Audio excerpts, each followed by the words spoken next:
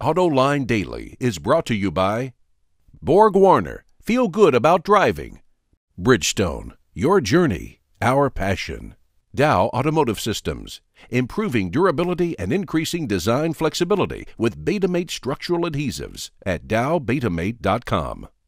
And by the 2013 Hyundai Sonata. Learn more at HyundaiSonata.com. Hello and welcome to Autoline Daily. Let's get right to the news because Ford is the first automaker to announce its full-year earnings for 2012. And Ford's North American operations put in a stellar performance. Sales were up nearly 100,000 units, and that boosted revenue to nearly $80 billion, up nearly $5 billion from the year before. And that led to a pre-tax profit of over $8 billion, up $2 billion from 2011. And you know, that means each of those extra 100,000 sales contributed over $20,000 in profits. But the story was very different in South America. Sales dropped by 8,000 cars and trucks. Revenue dropped by nearly $1 billion, and profits plummeted by nearly $650,000. Ford says it did better in the fourth quarter in South America, but it believes the situation there will get worse and that it'll only break even for the year. And in Europe, it only went from bad to worse. Sales plummeted by 250,000 units, revenue dropped by more than $7 billion, and the company lost over $1.7 billion. While Ford is engaged in an aggressive turnaround in Europe, it warns the market there will continue to deteriorate this year. Ford's Asia-Pacific region, which includes China, is a bright spot for the company. Sales jumped by 132,000 vehicles, and revenue shot up by $1.6 billion. Even so, the company lost money there, though not as much as before, as it continues to spend heavily to boost capacity in the region. It expects to break even this year. So when you put all these different regions together, Ford sold 5.6 million vehicles worldwide. That was down 27,000 units from the year before. Revenue hit $134 billion, but that was down $2 billion. And its after-tax profits hit $5.5 billion, which is down by $500 million. Overall, it's a solid performance, but it shows the company has stopped growing and has serious issues to address outside of North America. Okay, now let's get to some of the product news, because we've been waiting 2 years for GM to tell us when it's going to unveil the diesel version of the Chevy Cruze, and now we've learned it'll be at the Chicago Auto Show next week.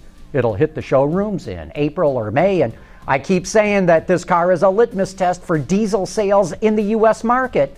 If the diesel Cruze even sells reasonably well, look for everyone else to jump into the pool.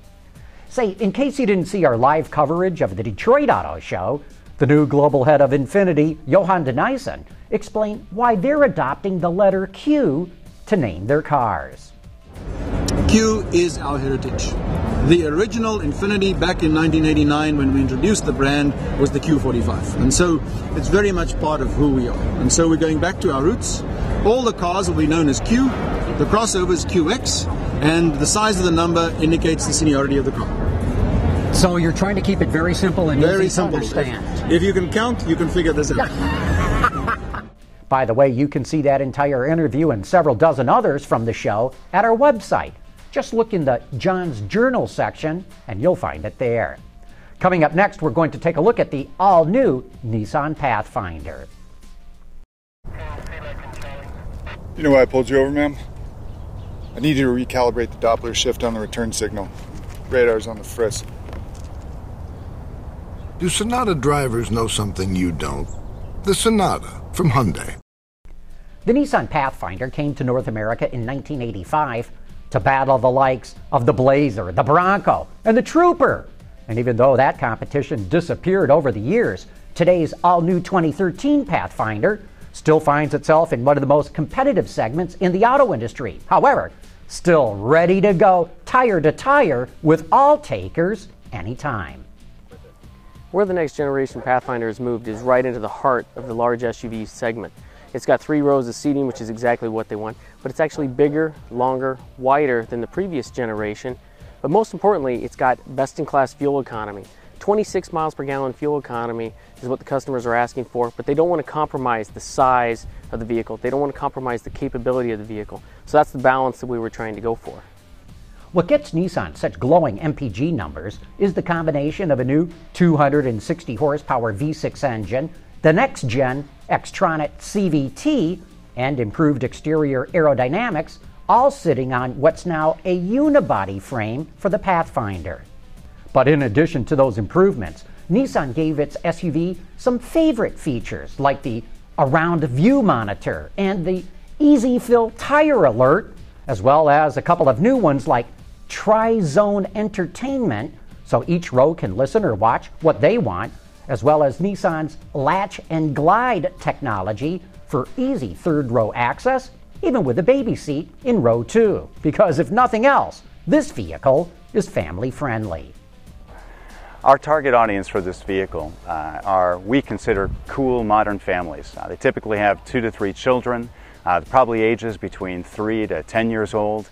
They're looking for something that can handle the everyday life that they've got, as well as going out on modern adventures in the countryside. Therefore, we want to get to them through some non-traditional means as well, such as going to state fairs, having the vehicle out so they can test and see the vehicle. Naturally, we'll contact them via the internet. We'll do direct marketing campaigns as well, all aimed squarely at that family demographic.